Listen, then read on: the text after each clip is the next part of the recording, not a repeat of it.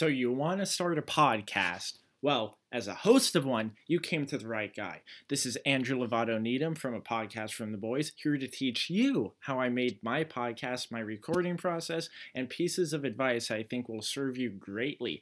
Hosting your own podcast is one of the most fulfilling things you can do in your mortal life, so I'm happy that a lot of people I know have shown interest in starting their own. So let's get started. Let me just say that I do not record in a studio or anywhere fancy like that.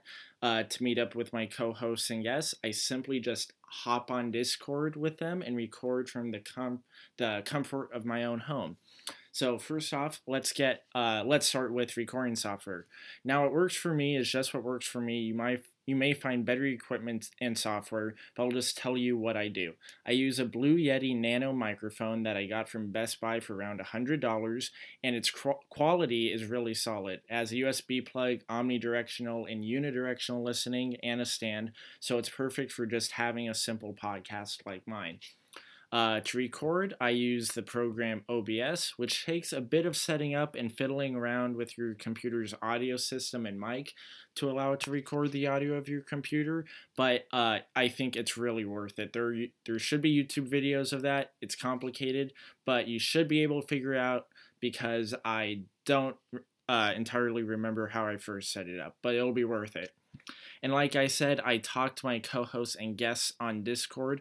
Every A Podcast from the Boys episode you've listened to has been recorded that way.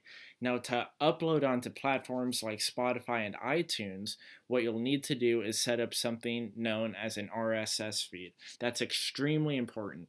An RSS feed is essentially a stream of data in the form of a single link that is constantly updated and can update anywhere and anytime. There are plenty of websites that'll let you create one for free, like Anchor and SoundCloud. I use Anchor, so let's keep talking about that. With Anchors, it'll allow you to upload your recorded episodes directly to the RSS feed link, and from there, it's published on all the streaming platforms you have set up for the podcast. To upload directly to streaming sites, you'll need to copy and paste that RSS feed link to whatever prompt the site will give you, and when you upload an episode to Anchor, the RSS feed will be updated and the episode will be published on those sites.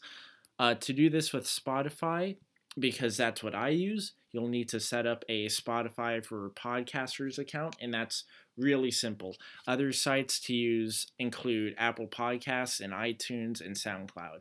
And I use all of those, and they work well, but Spotify is my main site. And that is basically what I did to start a podcast from the boys, and it's how I continue to record from this day. To this day, I mean.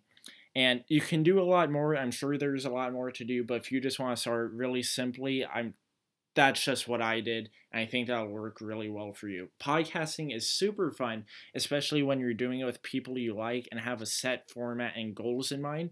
Mine is all about casual conversation, but yours can be about anything. I hope this proves to be a valuable resource for anyone listening, and I'll see you all in a new podcast episode next week.